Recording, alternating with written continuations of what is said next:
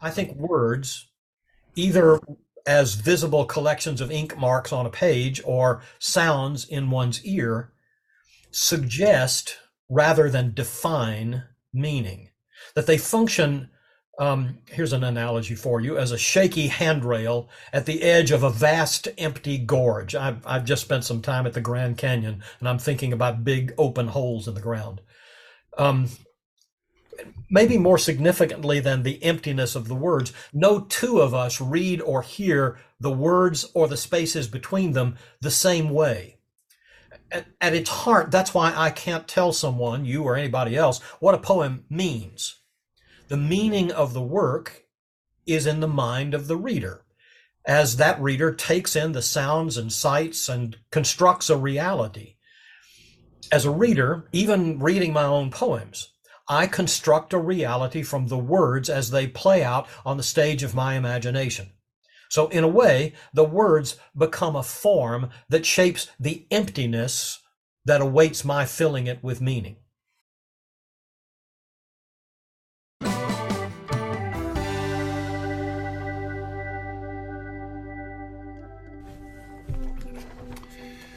Welcome to our feature interview for Insights, the faculty journal of Austin Seminary.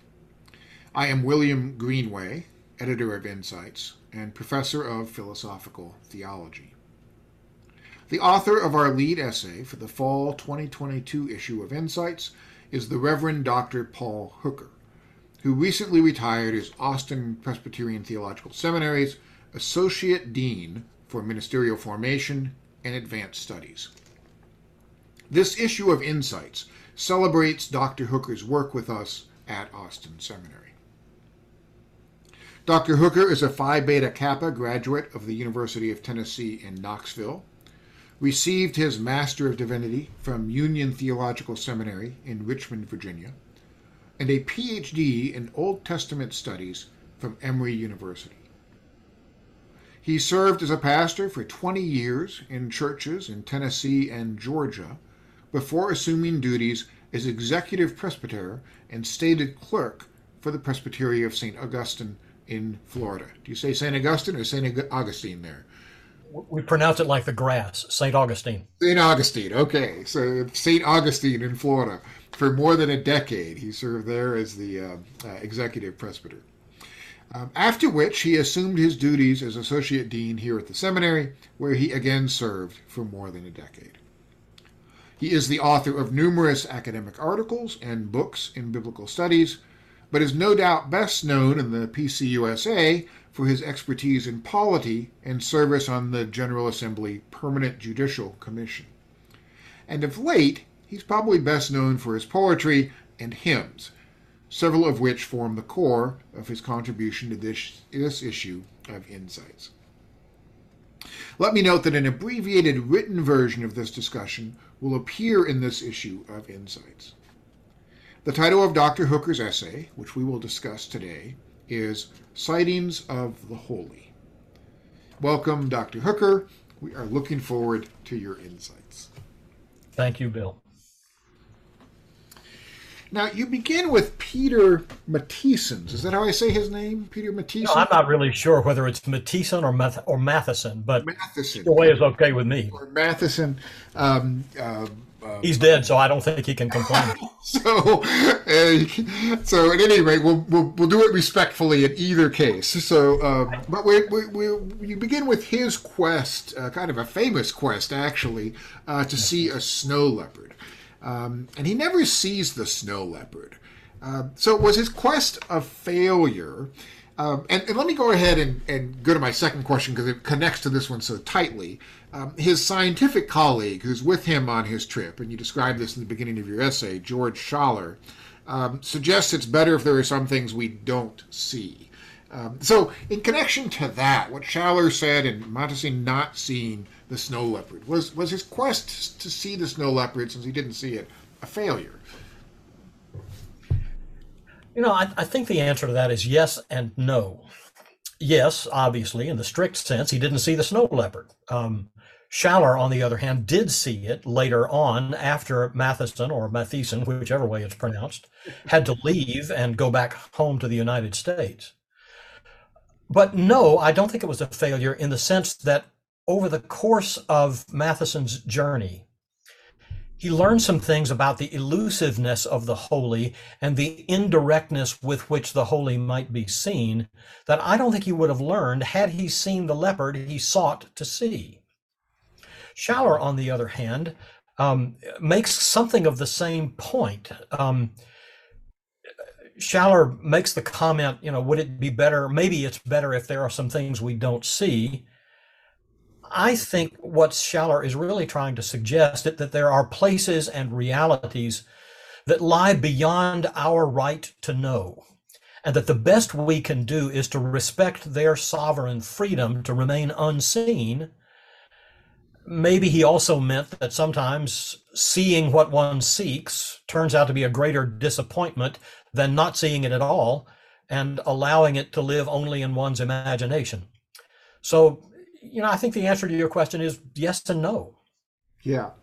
And what's ironic is it's Schaller who says it's better if there are some things we don't see. It's Matheson who's looking for the snow leopard. It's Schaller who actually ends up seeing it. Right. So was that do you think that was actually a loss for Schaller? Or, again, are you going to give me a both and, but this time on the side of actually having seen it?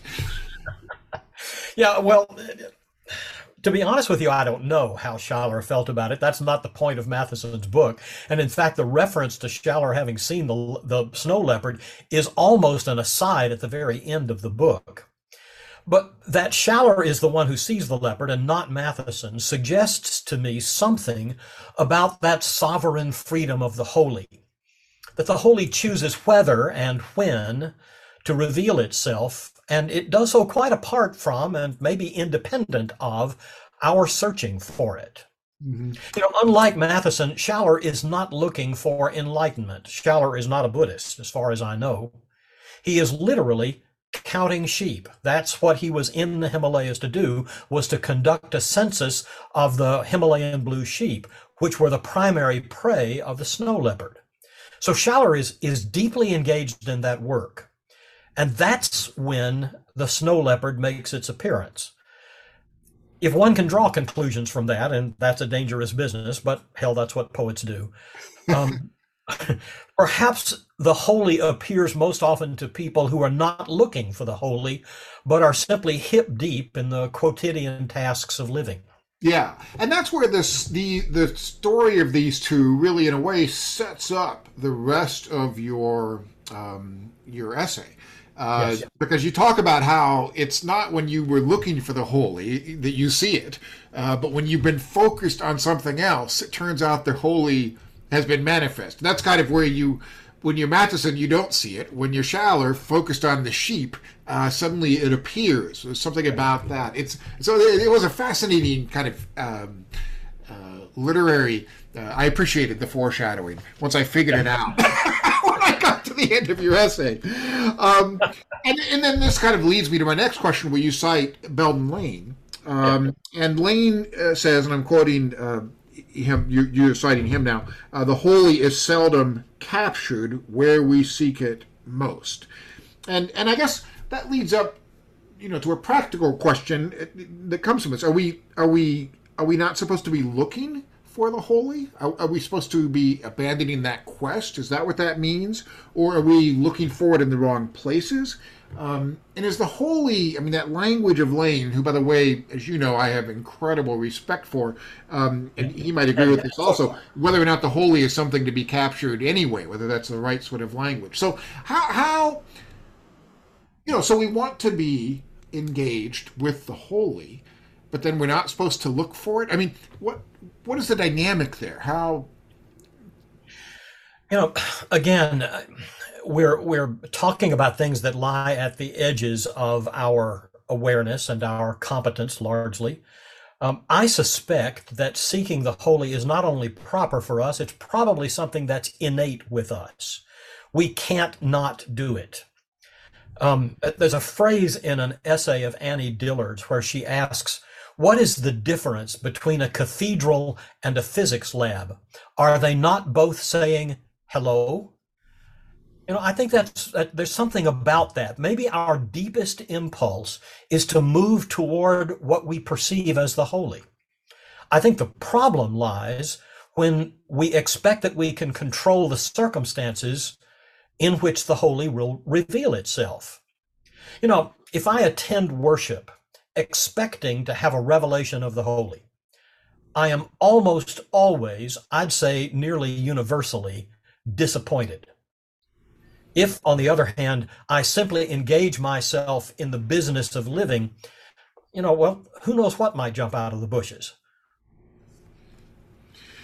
You say holiness runs and hides from frontal assault, like a trout darting for cover. So why do you think it runs and hides? Yeah. I think there must be something about the holy that resists manipulation and capture and never surrenders its sovereign freedom. I've been fishing for trout, standing in trout streams with a fly rod in my hand for something like 35 years.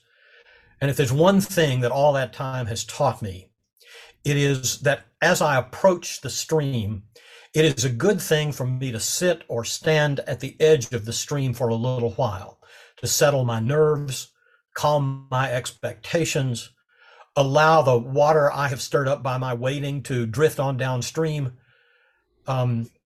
allow myself in some way or another to become one with the stream. If I do those things, it will make it more likely that I will cast my fly well, and I will present it more delicately to the trout. I can control that. But nothing, no amount of finely tuned fly casting, no length of time spent in patient waiting is going to induce a trout to emerge from its hidey hole beneath a rock and strike the fly I have put in its direction. That remains solidly in the realm of the sovereign freedom of the trout. And there must be an analogy to the holy there. That there's some, I can make myself available, I can do all the things I know to do spiritually, but the fact remains, whether the holy makes its appearance is completely up to the holy. You made me think of something else, but I'm going to go to my next question and then see if the other formulates. What's the relationship between the holy, what you call the holy, and God? Are we talking about the same thing here, or? Yeah, that's a great question, and it gets to one of my prejudices. I resist the term God. Mostly, I resist it because I don't like the personalization of the term, as though God were some sort of personal being whom I could get to know and with whom I might have some sort of relationship, as though we went through the 6th grade together. I don't think that's at all possible. But I also have some squeamishness about the notion that the ultimate reality that underlies all other reality, what Meister Eckhart once called the Grund, the ground, or what Jewish esoterica calls Ein Sof, the infinite, that reality might be limited in some way or maybe dichotomized into a God and a not God. The mystical tradition, if you go back as far as Plotinus and Pseudo-Dionysius, or come as far forward to Annie Dillard and Belden Lane, seems to think that the heart of all things is oneness, that all things are one, and that one is all. And I think of what we sometimes call God in that way, rather than in personal terms. And so I'm looking for language that's impersonal and elastic, that helps me get at that expansive reality. And the holy is one of those terms for me. It's one I particularly like, given its history in the biblical narrative with which I have spent so much time in my life. So in a way, the reason the holy hides and resists capture is, and what comes to mind here is a couple of things simultaneously. One, a quote from Augustine that says, if you know God, you don't know God. Know isn't God, because Right. God is beyond your knowing. Or the distinction between the cataphatic and apophatic kind of traditions, or the via positiva and via negativa, where the one is about naming, but that immediately has to be undone because once that naming is, that's then yours, that's controlled. So it's precisely what you've captured is not the holy. So what, your reticence to say God is your reticence to capture. So it's an apophatic pose apart from all images, and it seems to me like that's kind of what you're playing with here. So your reference to Pseudo Dionysius, who for those who don't know is kind of known as one of the major figures in this apophatic tradition or via negativa, that's the move. Am I right to kind of see that the move you're kind of making, and that's why you like poetry over and against which you're not. You're not against biblical studies and theology in the cataphatic sense, but there's something that can get lost there. A forgetfulness, a sense that you have it when actually now you haven't got it. And instead you're looking for this opening, and that's what poetry does. It moves obliquely. Am I reading that correctly or making those connections correctly? No, I do not think I could have said that better. Yes, exactly. Okay, I don't know where to go.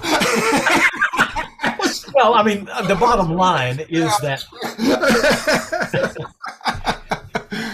the bottom line is that I write poetry. I got started reading poetry because I was so deeply impatient with preaching, my own especially, but that of others as well, in which we seemed altogether too familiar and too certain about what this reality we label God is. And we turned God into a personality we could in some way or another know and manipulate and I think ultimately contain. When in fact, the mystical tradition, not just Pseudo Dionysius, of course, but Eckhart and many, many others, leading all the way up to 20th and 21st century mystics like Dillard and Lane, repeatedly remind us that you cannot know this reality, that it resists all knowing, and that anything you think you know about it is in fact a falsehood, or at least a brokenness. The psalmist speaks of God as the rock of my salvation. And that would suggest that in some way or another God is a rock, or there's something about God that is similar to rock. But in fact, the ultimate reality is also not rock, and that there are all sorts of ways in which rock is not a truth about ultimate reality. And so to make that statement, one must also, and at the same time, unmake that statement. One must say the no that goes along with the yes. And I'm fascinated by what that constant tension between the yes of cataphatic thinking and the no of apophatic thinking pulls us toward. Can we be more circumspect about the way we speak about things we do not understand? Yeah. Okay. That's a beautiful set of connections. I really appreciate. I resonate with it personally. What I tell students when I teach theology is we're teaching cataphatic theology, but the thing is to remember that cataphatic is grounded on the apophatic, or else it becomes idolatry. Well, and then you connect that to having a graven image. And the fact is that I'm sorry. The fact is that apophatic thinking cannot be expressed except in cataphatic language. Right. So the one cannot be pulled apart from the other. Yeah. And it's a qualification. And this then sets up, I wanted to say that to set up the next question, because it almost seems to me to tilt to the other extreme. Right, so I kind of want to see your reaction to that, because you talk about Matheson. He's traveling after he leaves to the Snow Leopard. He's traveling to see a monk. He's trying to find a monk, a lama. Am I saying that correctly? Actually, yes, a lama. And he travels so far to see him, and it turns out he misses him. He passes him on the road because, to quote, he turns out to be an arthritic old monk dressed in rags. And curing a goat skin beside the road. And that's the end of the quote. And in response to that this is not who or what he expected to find, he cites the Heart Sutra, which says, form is emptiness, and emptiness is form. So how is that meaningful? Yeah. Well, Matheson is the one who brought that saying to my attention. It's a Buddhist saying from the Heart Sutra. Um, and as is typical of Buddhist sayings, I suspect it's open to a great many readings. I read it, at least in the main, to suggest that at the heart of all reality, there is an emptiness that takes the form of whatever thing we are considering. You know, we have a tendency, I think, to expect the packaging of reality to reflect its content, to be able, you know, that old saying, you can't judge a book by its cover, but we in fact expect to be able to judge the book by its cover. But what if the content of reality is really not something we can discern, but rather an emptiness that remains unfilled until we come to it? What if the shape of each experience is unique to the one experiencing it? You know, I love the idea that at the core of things, there is an emptiness that invites our filling it with meaning. And I think quite largely that's what I'm trying to do with poems. And I think that may be one of the lessons Matheson learned over the arc of his journey in the Himalayas. And this may make my next question redundant, but maybe also you can just build on what you just said, which is you speak of the empty forms of poems. Again, I'm quoting here. But your poems are carefully crafted, both linguistically and on the page spatially. So, in what sense are your carefully crafted forms empty? Yeah, yeah. I get into fights with my poet friends about this all the time, especially the ones who are more imagistic and who write poems that make more use of empty space, white space on the page. They contend, and I suspect they may be right about this, that if a poem really is empty or open, that it ought somehow to suggest that emptiness or openness by the way it appears on a page. I think, however, that it may make less difference than they think, that regardless of how one arranges the words on a page, the words themselves both impose a structure and permit an openness. That there is an openness and an open-endedness about words that cannot be avoided by using them. You know our mutual friend and former colleague, Louis Donaldson. Louis used to talk about the terror of the empty spaces between words and at the ends of a sentence. I think he's right. I think words, either as visible collections of ink marks on a page or sounds in one's ear, suggest rather than define meaning. That they function, here's an analogy for you, as a shaky handrail at the edge of a vast empty gorge. I've just spent some time at the Grand Canyon, and I'm thinking about big open holes in the ground. Maybe more significantly than the emptiness of the words, no two of us read or hear the words or the spaces between them the same way. At its heart, that's why I can't tell someone, you or anybody else, what a poem means. The meaning of the work is in the mind of the reader, as that reader takes in the sounds and sights and constructs a reality.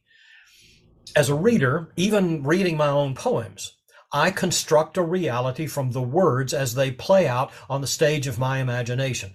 So in a way, the words become a form that shapes the emptiness that awaits my filling it with meaning.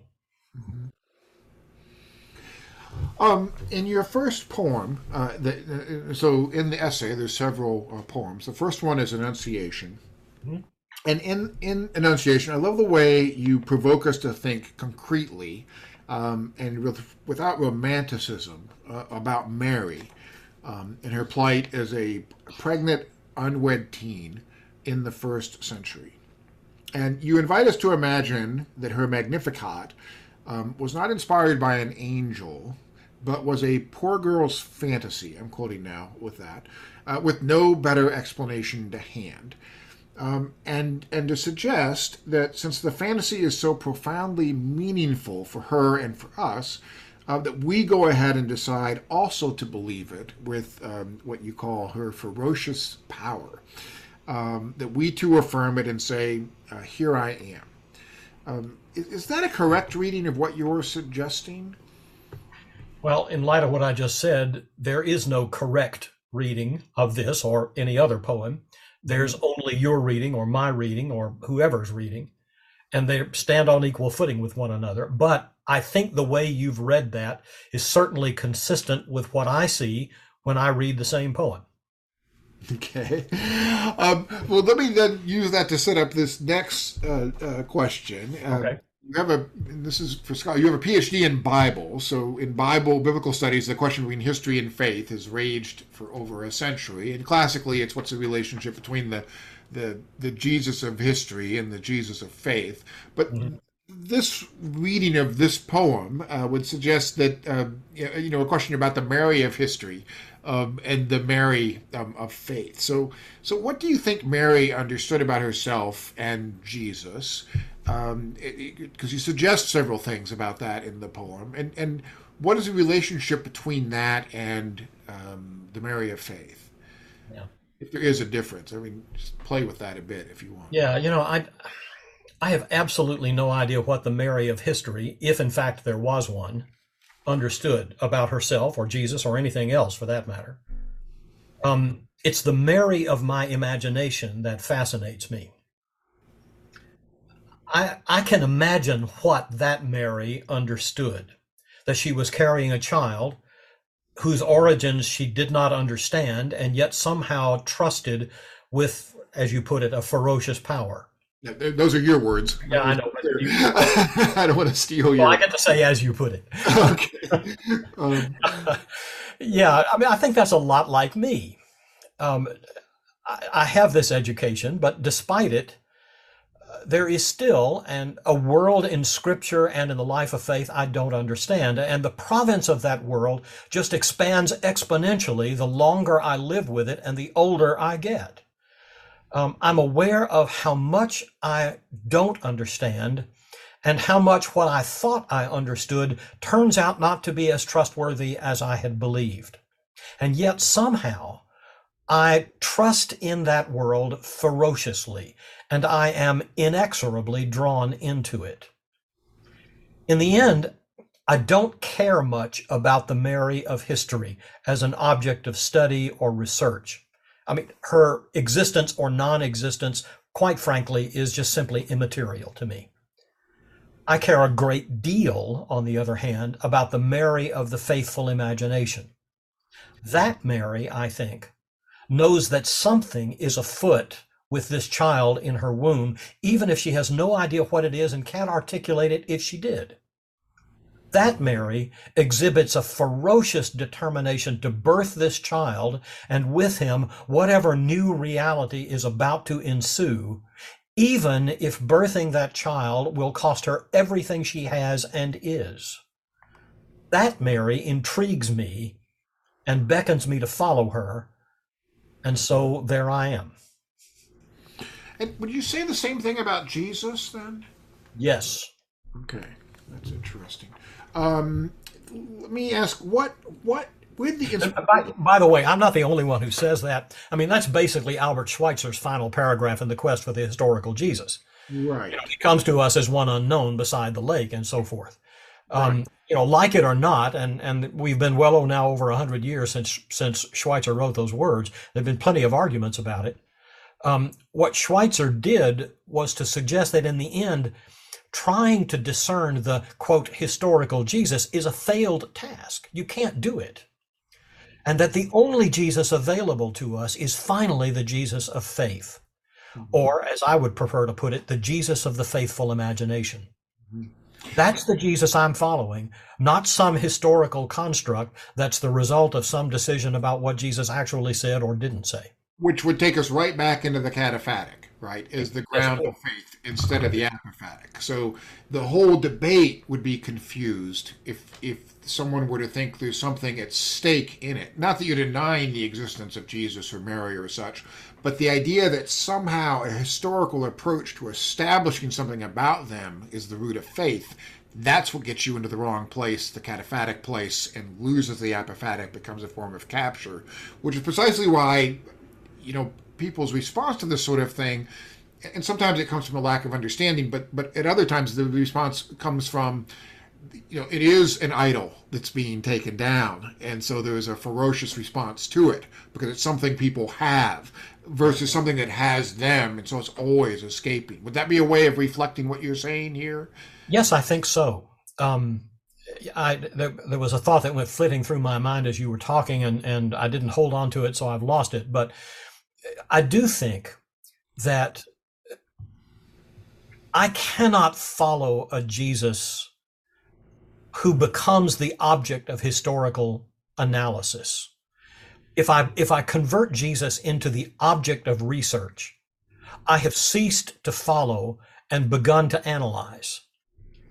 But if, on the other hand, what I do is to listen to the narratives as narratives, to see them as story, to use what Ricoeur once talked about as second naivete, not pretending that all the critical knowledge I have disappears, but getting beyond that critical knowledge to appreciate the story once again as a story. If I listen to the Jesus in the stories, the Jesus who is born in my imagination is the one I'm willing to follow. Now, there are obviously some dangers and limitations on this. There have been plenty of people following Jesus as they imagined into catastrophes of one sort or another. I'm not eager to go there, but I'm also not eager to make Jesus into the object of some sort of laboratory process. And I guess the only phrase there that caught me a bit was born in your imagination. Hmm. Yeah. I didn't think about that phrase when I said it, but I think I want to defend it. The Jesus who lives in my imagination. Okay. But is born there? Born, lives, dies, rises. Okay. Let me keep moving forward. That would be an interesting. I mean, this is where it would be an interesting. Yeah, it'd be interesting to debate, but then I want to keep unpacking your thoughts. So that would be a great thing. Let me go back to the poem and ask, where did the inspiration for writing this poem come from? And are there ways in which, in writing the poem, you have a sense that you glimpsed the holy out of the corner of your eye, as you like to say? I can't really remember how this poem got started, other than I can recall sitting in the study that I'm in at the moment, which is the back of my house. It was a sunny afternoon, and the sun that was shining in from the windows, the southern exposure windows here, shining through the blinds, creating a series of sort of lighted slats on the floor. And in those sunbeams, the air in the room, which typically is dusty because I don't dust the room enough, there were little dust motes floating in the air. Now, ever since I was a little child, that sight has fascinated me. And so I remember that I was just watching them float from light to dark to light to dark. And I probably had been reading Rainer Maria Rilke, the Austrian poet of the first half of the 20th century, who was fascinated by angels. They appear all over Rilke's poetry. Maybe I had been thinking about the Magnificat. As I remember, this was in March, but who knows, it might have been in December. I don't remember. What I do remember is thinking that perhaps there might be a way to tell Mary's story that doesn't make her into figments of our political agenda, whether she's the herald of some new eschatological world order or the willing slave of some divine determinism. Maybe there's another way of thinking about Mary. Perhaps she's just a girl trying to understand how the holy had seized hold of her life and was taking her places she might otherwise have not chosen to go. I think that something like that must have been the beginning of this poem. And then you asked something about, what was the other question you asked, Bill? I'm sorry, there were two parts of that question and I lost the other one. The second part was just about glimpsing the holy out of the corner of your eye, but I think you kind of addressed that with the dust motes, or I don't know what to call those things. Oh, I know what it was. It was, is there a place where I glimpse the holy in this poem? Something like that. Yes. And yeah, I think so. And for me, it's in that last stanza. I mean, that's my spot in this poem. I'm following this bewildered and yet fierce young girl toward her destiny in Bethlehem. I don't know what that means. I don't think she knows what that means.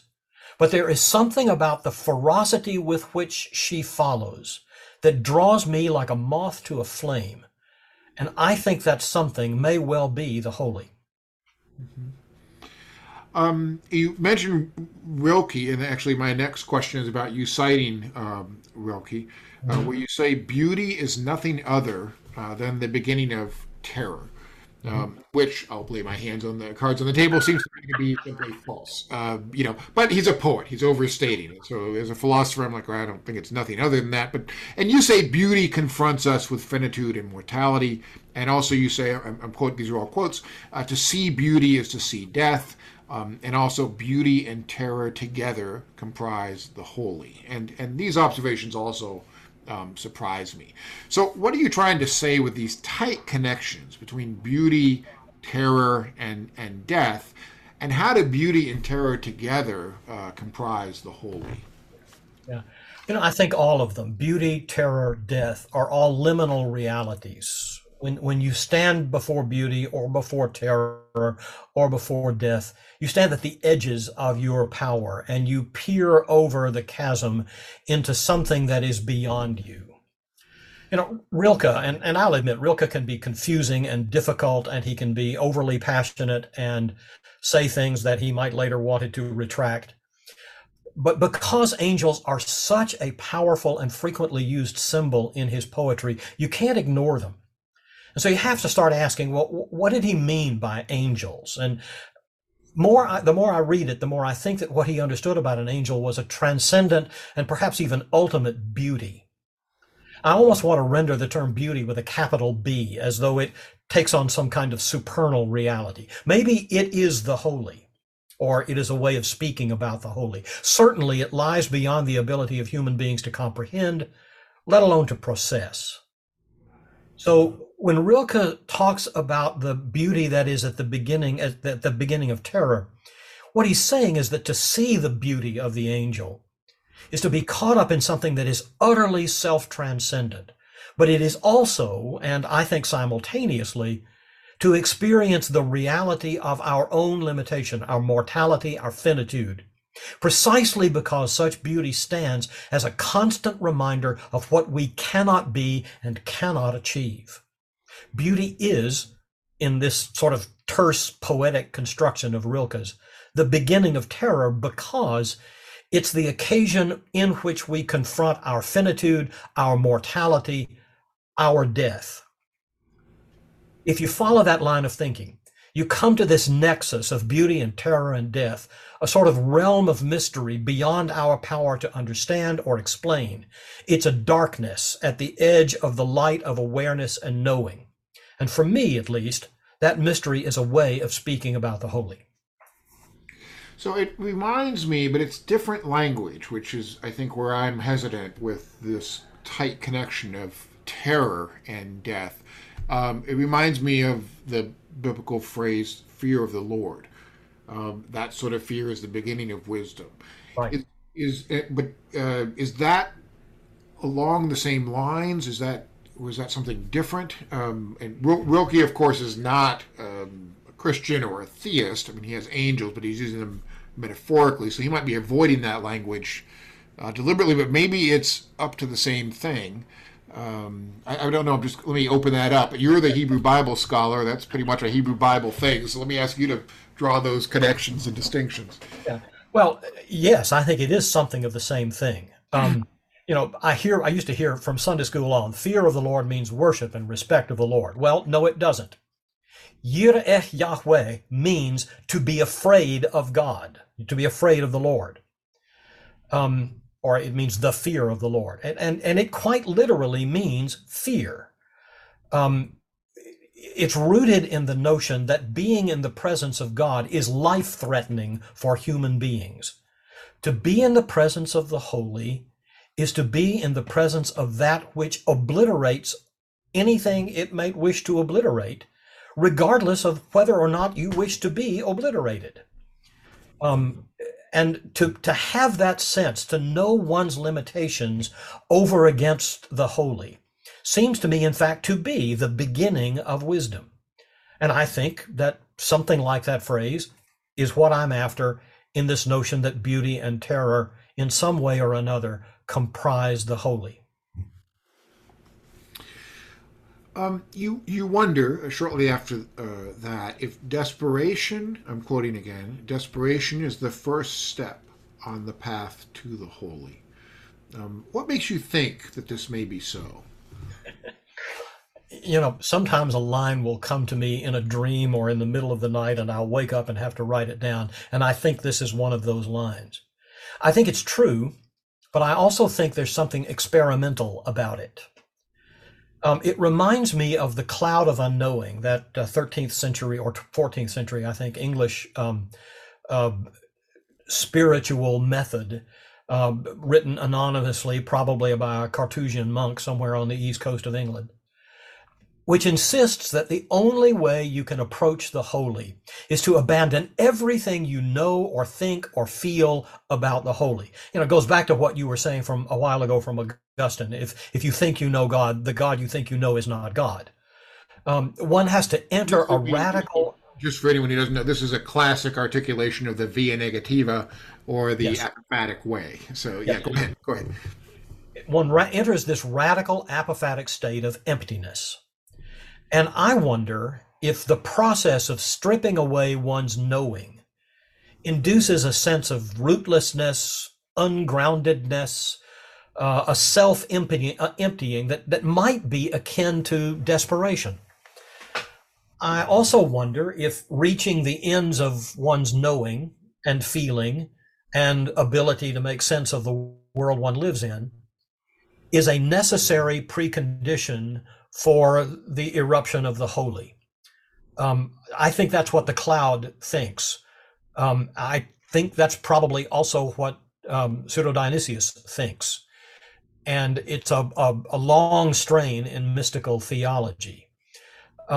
It's not unlike the people of Israel who wander in the wilderness until they have lost all memory of Egypt and all hope of Canaan, until they are simply alone in the wilderness, and only then are they permitted to cross the river and enter the promised land. Maybe it's also like Mary, who is on her way to Bethlehem without any hope of knowing where that road will take her, and not just to Bethlehem, but where beyond that. You say hopelessness may be the purest form of hope, and hope, another name for the holy. Can you explain how hopelessness could be the purest form of hope in its relation to the holy? And maybe this is connected to what you were just saying about desperation as a precursor to. Yeah, I think it is. I think it is. Hopelessness and desperation are probably close cousins, maybe closer than that. I'm not sure. I'm thinking of the cloud again. When I talk about hope, particularly in the theological or eschatological sense, I'm talking about it finally as the yearning for the infinite. Not just, I hope I have a hot dog for supper, but what do I hope for? What is the goal, the telos of my existence, our existence, the existence of all that is? I'm hoping, if I can borrow that term twice in one sentence, to approach the holy. But if the cloud is right, then one only approaches the holy by stripping away. Forgetting is the term it uses. For stripping away everything one knows or dreams or yearns for in regard to ultimate reality. So, in this sense, the purest form of hope is an emptiness of hope. It is hopelessness. And if one can attain that hopelessness, one might just be in the presence of the holy, if the holy so chooses. Um, what are the three stages again in the via negativa? Well, as I recall them, if I know what you're talking about, it is the first stage is the stripping away, purgation. The second stage is illumination, the learning of what one must come to understand, and the third stage is union with the divine. Okay. Yeah, that's what I was thinking. So I'm trying to, um, when you, because you have this hopelessness, this stripping away everything, which is, it seems like where your focus is in this, in those first two movements. But with holy, the word holy, there seems to be a gesture towards that union, Yeah. which ironically enough has contour. There you say things. It's not equally evil and good or hateful and loving, or I mean, so you can, so even if no word absolutely captures it, there's contour perhaps there, Mhm. that's undone. Is that right? Is that in holy? It is, and so is so I'm reacting to the fact that at points it seems so much of a pure stripping, that I feel like holy is giving it a contour that's not in that. But it helps me to think in terms of the three stages maybe, and think about what you're not willing to do is to un what you don't want to do in your poetry is to undo it by giving us that final. I mean, and that's what happens too quickly. But then, but the risk would be people who are so unnerved by that that they are unwilling to go into it. And so I think it's an irony about the three stages that you've really got to not let the third stage come in and upend the early two stages. Right. Right. In those things. I know I'm just kind of struggling here, Yeah. with that and wondering. I think maybe a number of folks would too as they hear this. So I don't know. This was not one of my questions that I Well, had planned, but it's just kind of is we dialogue. So maybe you could respond to that. If sure. that's okay. Sure. Well, what you make me think of is Dante and the Divine Comedy. Dante's classic poem is built on the three stages of medieval and apophatic spirituality. Inferno is the purgation. It's the stripping away of sin. To a certain extent, so also is purgatory. But about midway through purgatory, Dante goes through a change. He enters a gate, and on the other side of that gate, he is beginning to be illumined about the things he must lay aside, and that which will facilitate his movement toward the third stage, which is union. But it's interesting that purgatory is the only place in the Divine Comedy where anybody is moving up or down in the spiritual process. Everybody in Inferno is stuck in hell. Everybody in Paradiso is in heaven and has no need to go anywhere else. It's only the folk in purgatory that are making any kind of progress. And for me, the place where I almost wish Dante had stopped was at the end of Purgatorio, where Beatrice, comes to him. Beatrice is his sort of muse in a lot of ways. She's not the one who guides him through Inferno and Purgatorio, but she is the one who will guide him into Paradiso. And it's at that moment that he finally has to come to understand something about the limitations of all life, including the limitations of love itself. And I almost want Dante to stop there and not give me the vision of heaven, because the vision of heaven is only going to be a downer. That is to say, it's only going to be a disappointment after that. It goes back to what Matheson was saying, about the the desolation of success. That having anticipated this for so long, once you see it in some way or another, you're kind of disappointed. Well, Paradiso has always seemed that way to me. I always want the spiritual process to stop before union, because it's the union I can't get to. The classical way Reformed theologians have talked about this is glorification. And glorification is that which stands on the other side of death. It's not something accessible to me in this life. I can be justified in the act of Jesus Christ on the cross. I can be sanctified by the regular access to the means of grace, preaching, sacraments, the life of prayer.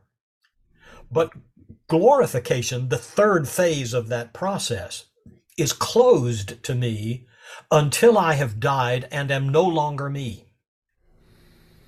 So there's something about that union with the holy that I always want to sort of keep at arm's length, and I don't want to talk about in direct ways, and I always want to see in the sort of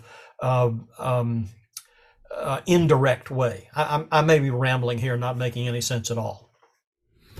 No, I think it seems to me consistent with the sort of closure or capture that you've wanted to avoid throughout. That's consistent with the apophatic, and which was reflected when you said, the cataphatic is always apophatic, and the apophatic is still a saying that has to undo itself. So the constant caution against the closure, because the capture then ends up being that God that's not God.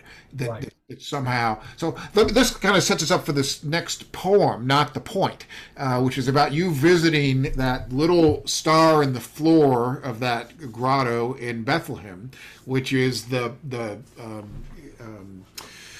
traditional site of the manger. And I think a lot of us maybe have been there and can picture that star at that point. I think there'll be probably a lot of people that and will smile at it. And on the one hand, it's not the point. On the other hand, the point is still made. But this seems to me, and you're talking then about the incarnation. It seems to me that this connects to what you're saying about historical Jesus, what you're saying about seeing the snow leopard. Can you just ruminate on that briefly, and how that poem makes this point?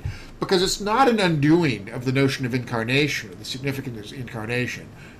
It's about it not being the point in another way. And I think it's important to say it's not also putting down those who, in other words, you mentioned the Orthodox. It's an Orthodox, Christian Orthodox site. So there's all sorts of iconography and stuff like that. But there's also a very non-literalistic way for the Orthodox to understand icons as not idols, but icons. In other words, it's a more subtle relationship. You want to comment all on that, and maybe make that a connection. We do have sort of a recurring theme here emerging in a more powerful way than I think I had realized just when first reading your essays. Yeah. At some level, this is about symbols, particularly this poem. I did visit the Church of the Nativity. I was on a tour in graduate school in 1990. In fact, we landed in Damascus the day that Saddam Hussein invaded Kuwait. When we arrived in Bethlehem, I remember standing in that 2-hour line in the afternoon heat so that I could go in to see the place of the birth of Jesus, or at least the so-called site of the birth of Jesus. When I got there, I was hurried along by a security guard who was much, much more concerned with the length of the line behind me and how much more time until he could close the door and get off than he was about the spiritual experience of any individual person kneeling before the grotto. And so I wound up spending very, very little time at this place where I had waited 2 hours to see it. And it largely lives in my memory and imagination. But there is something out of that moment that isn't imaginary, and that is the necklace, the malachite necklace that I bought for my wife, Pat, after I got out of the church. That malachite necklace stands for me as a symbol for the Nativity. Both the grotto that I was not really allowed to see very long, and quite frankly, which I sincerely doubt is the actual site of the stable and manger, again, who cares? And the stable and manger that live in my imagination and are something I care about poetically and in faith. And alchemy, symbols have a strange alchemy. The necklace becomes the locus of the incarnation every time I see the necklace. Because what I'm doing is the same thing you were talking about with icons. I can see the necklace, but I can also see through the necklace to what the necklace stands for in my imagination. The same thing an icon does. Orthodox see icons, but they also see through icons to what lies behind it. That's as close as I can come to anything tangible in the life of Jesus, is that necklace. And it's in my wife's jewelry case as we speak right now. In that sense, I guess I'm a little like Matheson. I got only the briefest glimpse of the holy, which I guess is more than he got. He didn't see it at all. And I rely on other things to be the symbol of that moment. But I can't help wondering, if I had stayed longer at the grotto, would I have been so put off by the opulence of all of the appurtenances in that place, beautiful as they appear to be, so as to have missed the presence of the holy altogether? And is the nativity of my imagination, like the snow leopard of Matheson's imagination, better in conveying the holy than the so-called real thing is? Your next poem in the thing is Hagar's Prayer. And let's remind everyone of the story of Hagar, and I'll let you do that since you're have the PhD in Hebrew Bible. But let me do it in the context in relation to my suggestion that you go way too easy on Abraham when you describe him as a dutiful husband who carried out the deed, and then suggest, and I'm wondering if there's any textual backing here, I don't know, one way or the other, that he had divine reassurance about Ishmael's future. And let me go ahead, because you're going to have this in mind. Let me go ahead and say the other place I go with this is I loved your attention to Hagar and Ishmael.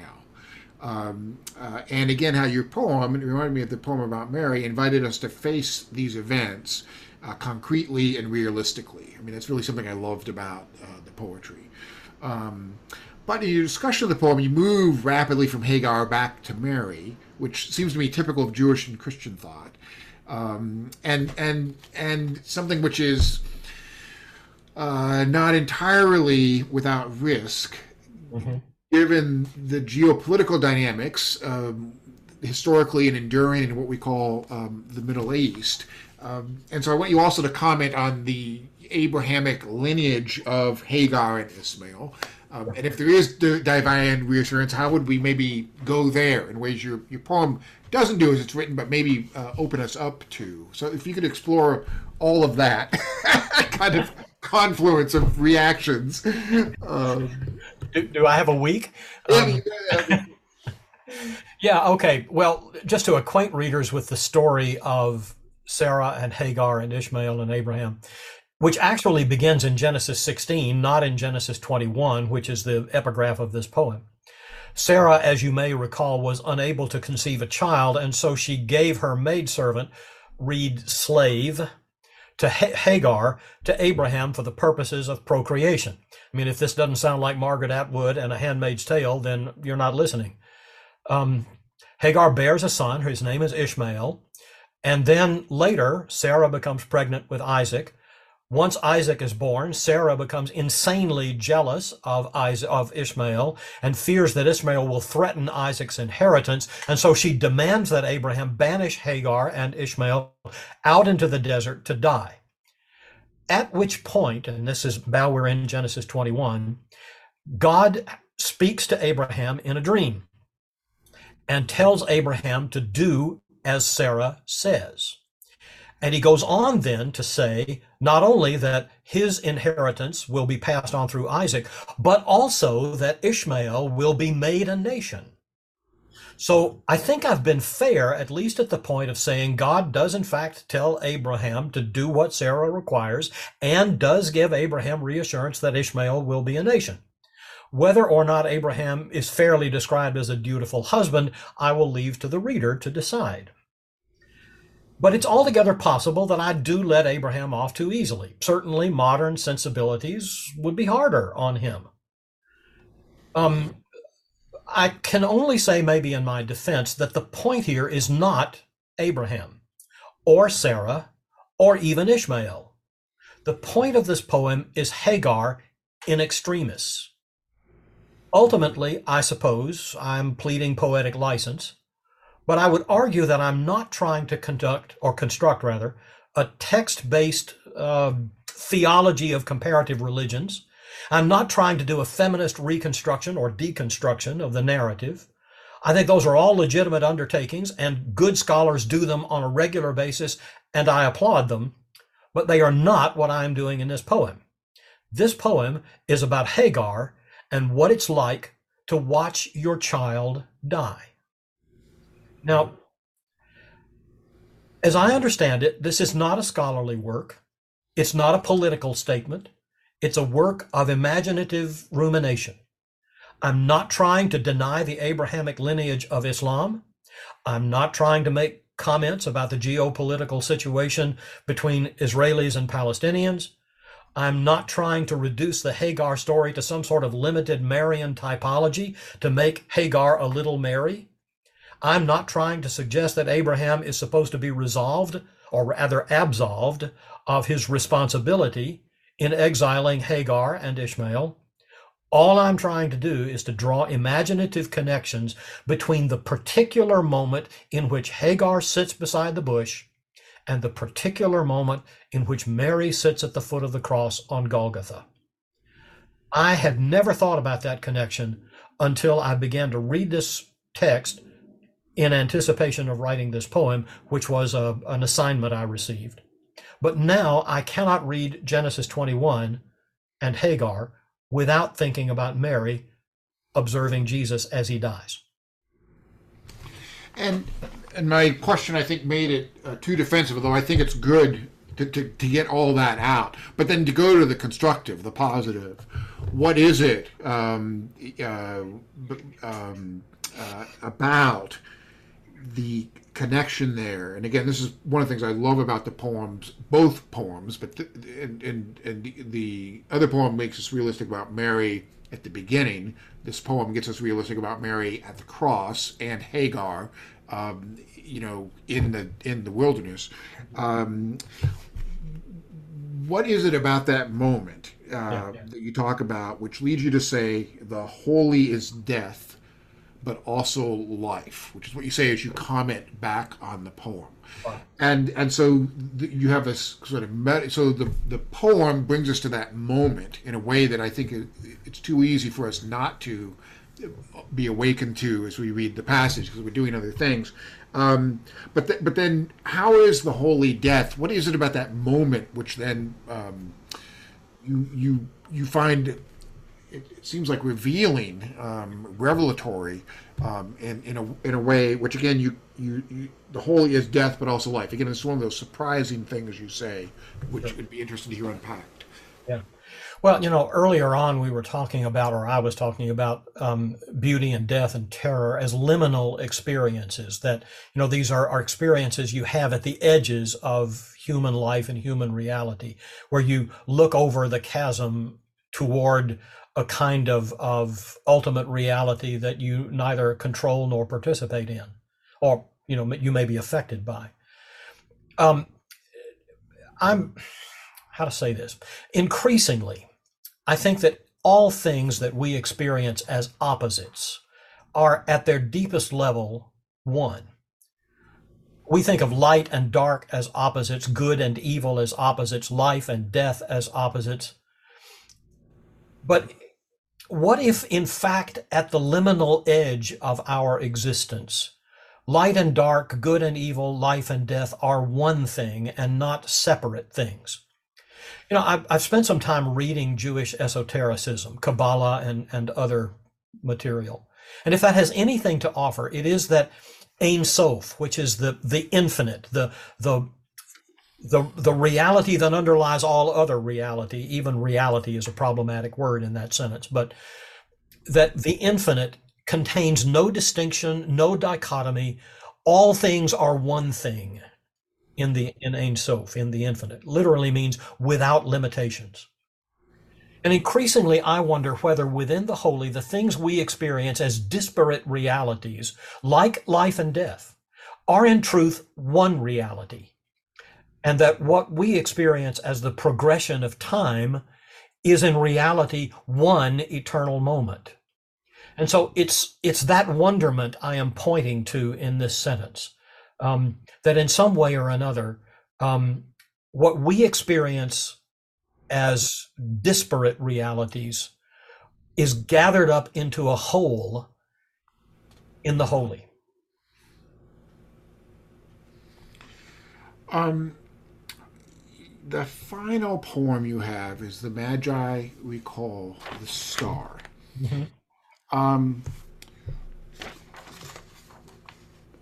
where did the inspiration for this poem come from, and what of the holy do you think you're communicating here when you talk about the eyes of the child who, and I'm going to paraphrase a little bit here, but seen me and called my name, Mhm. and what that does to us, or did to the Magi. Well, in terms of where this poem came from, probably I owe this poem to T.S. Eliot's classic poem, The Journey of the Magi. I read that poem every Epiphany. In Eliot's poem, one of the Magi finds himself shaken and transformed by the birth of the child he has come to see. You know, Eliot situates it in such a way that the Magi are there at the birth. The poet says he has witnessed birth and death before, and he goes on to say, and this is a quote, "This birth was hard and bitter agony for us, like death, our death." So he goes back to his palace, but he's no longer at ease there in the old dispensation, he says. And he concludes the poem with this line, "I should be glad of another death."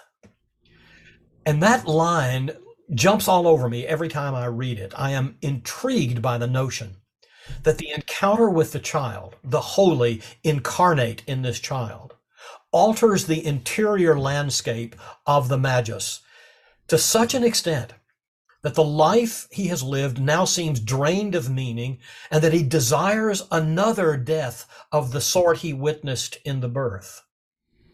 Now, there are other elements in this poem too. There's astronomical phenomenon of the star going supernova, and there's Herod's insecurity, which may or may not have overtones of politics. It was, after all, written in 2018. Part of what I do when I write a poem is to pour various ingredients from disconnected origins into the same pot, stir them around together, and see what rises to the surface. And I suspect that's what I was doing with this poem too. Um, but I do think that there is something transformative of one's identity and of one's future if one gazes into the eyes of the holy.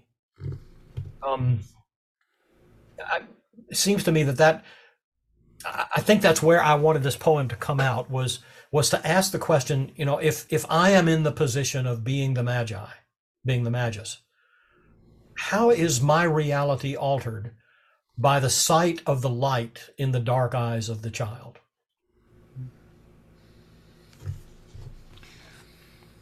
You you and you may have just answered this question in a way when you talk about birth and death. But I'd love to hear you unpack this line. You say encounters with the holy reverse the polarities of existence. And could you give some example of the polarities you're talking about, Yeah, yeah. and how they're reversed? Well, you know, one of the examples is the one we just mentioned out of Eliot's poem, where the birth becomes a death. Um, you know, Paul talks about not I who live, but Christ who lives in me. I have died and been raised in Christ to a new life. I suppose for me, the polarities I think about when I think about how the holy reverses polarities are mostly theological or spiritual, perhaps. Over the last few years, I've spent a lot of time reading and exploring mysticism. And the more I do that, the more I sense that the spiritual and theological polarities I have lived with my whole life are at best shaky and perhaps don't hold at all. Polarities like sin and salvation, law and grace, love and justice, all the stuff John Leith taught me in Intro to Theology when I was a student at Union Seminary 45 years ago. Maybe also there are vocational polarities in this too. You know, what I thought I'd be doing for a career has not been what I have done. And much of the work I have done and the places where I've done that work are both work and places I can remember at some point saying I would never do or never go. So, you know, it is as though the journey following the gazing into the holy, if one can speak that way, has been the opposite, or at least a misdirection from what I anticipated that journey would look like. Now, I'm sure others have much more dramatic stories than I do. After all, I had no Damascus Road experience. The heavens didn't open. I didn't hear voices. But the point, I think, is the same. Something about the encounter with the holy, however it's mediated, alters the pathways we take away from that encounter. In some of your closing paragraphs, you mention Annie Dillard, very well-known nature writer, particularly for Pilgrim at Tinker Creek, Martin Buber, the well-known Jewish philosopher and mystic, and then the poet, I believe that's the right label, Gerald Manley Hopkins. When you think, I'm sorry, Gerald, is it Gerard?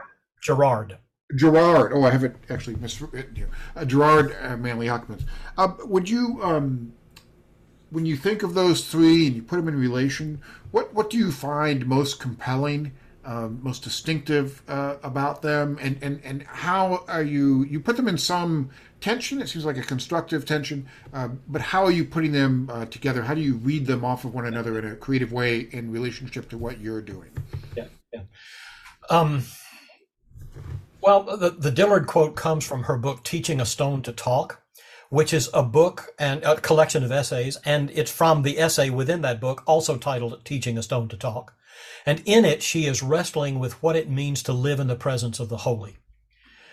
She spent some time talking about the ancient Israelites tearing up all the sacred groves worshipped by the worshipers of Baal. And she draws on Buber's comment that the crisis of mankind or humankind comes with the discovery of the not holy, the realm of that which is not holy. And she draws on that comment as a way of decrying the loss of mystery and wonder in the wake of what I would call, I don't know whether she'd use this term or not, Enlightenment rationalism.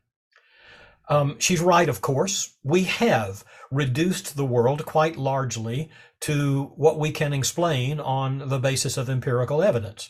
Now the whole world is not holy, she says.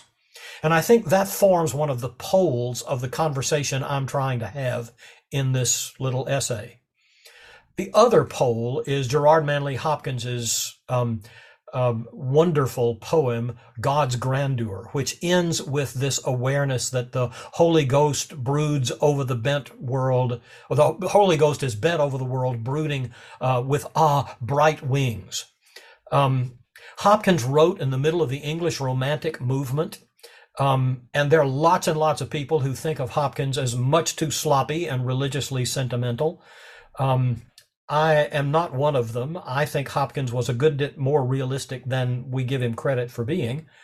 He spent much of his ministry after he graduated from Oxford and became a Jesuit, either teaching in or preaching in urban poverty centers, either in the north of England or in the slums of Dublin. And he looked out at his students and his parishioners who were blackened and hardened by a kind of industrial poverty, the like of which the world had never known and maybe hasn't known since. And yet when he looks at them, he sees, and maybe he sees with the eyes of faith, or maybe he sees out of just sheer stubbornness. Hopkins was famous for being stubborn. What he saw was Christ playing in 10,000 places, lovely in limbs and lovely in eyes not his. That's a line from his poem, or two lines from his poem, Inversnade.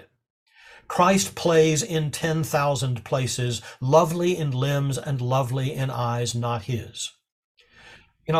I want to situate this essay between those two poles, aware on the one hand of the gritty realism of arthritic limbs of that broken old monk who was the Lama that Matheson could not expect, aware of the gritty realism of scientific rationalism and poverty-ridden hopelessness, and at the same time constantly aware of the possibility that despite all expectations and evidence to the contrary, the holy might just peek out at us through, and here's Hopkins's line again, eyes not his. So for me, Dillard, Buber, Hopkins form a kind of troika, or maybe Dillard, Buber, Hopkins, and me form a kind of quartet in which we can have this conversation about how the holy is perceived in the world in which we live. I want to ask two questions in closing. Okay. The first is there a question you wish I'd asked that I didn't ask, and how would you answer it? Okay. Well, I'm not sure I wished you'd ask this because your questions have a way of getting deeper sometimes than I really want to go. But I am a little surprised you didn't mention the final word of the article. The article ends with the conjunction or.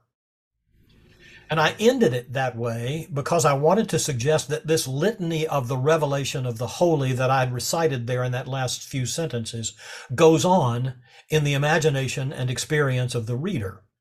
And perhaps also to hope that in some way, the exercise of reading this article might have provided some small encouragement to be attentive to that litany of revelation and the possibilities that the holy might emerge in altogether unexpected places in moments where we are simply not paying attention. And this is my final question, but I think you just answered it. But I'll say it again, and you could repeat it. We can say, look, this is what I just said beautifully. What do you hope your essay has provoked in readers? And how did writing it maybe remind you of truths or realities to which you hope to awaken us all? And the idea here being you brought out your poems and then meta reflected on them. So it was kind of a double process writing the essay for you. Well, I suppose, first of all, Bill, when you told me, when you invited me to write this, you said this piece does not have to be a scholarly piece, and I decided I would push that boundary just about as far as I could take it. I think I did, maybe too far, I don't know. But what I hope is that the essay has given readers a chance to think a bit differently about poems and poetry. It's hard to read poems, and it's not a native skill. One has to learn it, I think. Also, I hope perhaps it has given readers an opportunity to think differently about the holy and about ultimate reality, to step back from the over-personalization of God and to be a bit more circumspect about what one thinks one knows. That's a tall order. Perhaps it's well more than meager words like this essay will be able to accomplish, but I guess that's what I'm hoping nonetheless. I think I also hope that we who are in the church, in whatever ways we are in it, can be reminded that faith is not reducible either to social justice or to evangelistic formulae or whatever other reductionistic forms many of our preachers want to reduce it to. Important as those things may be, that at the very core of faith there is a mystery we cannot contain nor comprehend, but which is vital to our lives of faith. I think maybe that, at least as far as I'm concerned, writing this essay has enabled me to get a little bit closer to that mystery, to appreciate it maybe a bit more. I certainly hope that comes through. Well, thank you. Usually I close by trying to sum up what's just happened, but that seems to me to run entirely counter to the spirit of your entire project. So I'm simply not going to do that. And let these words of yours, which are really openings, invitations to openings, be the closing words. But I do want to thank you for your time and for your courage, in a way, to put these sorts of issues out there, which can be threatening, can provoke in ways, and which also are, a vulnerability for you and to put out there. So I appreciate all of that, and for you inviting us into this wisdom, which is a product of all these years of ministry and reflection. I've enjoyed this very much, and thank you. Thank you for this conversation. Bill, thank you. And thank you for the seriousness, the sensitivity, and the engagement with which you have read my words, both the poems and the prose. That's the dream of every writer, is to be taken seriously by one's readers. And I am so deeply grateful, I don't know how to say it. Well, thank you, Paul. This has been great. All right. Thanks so much. You bet.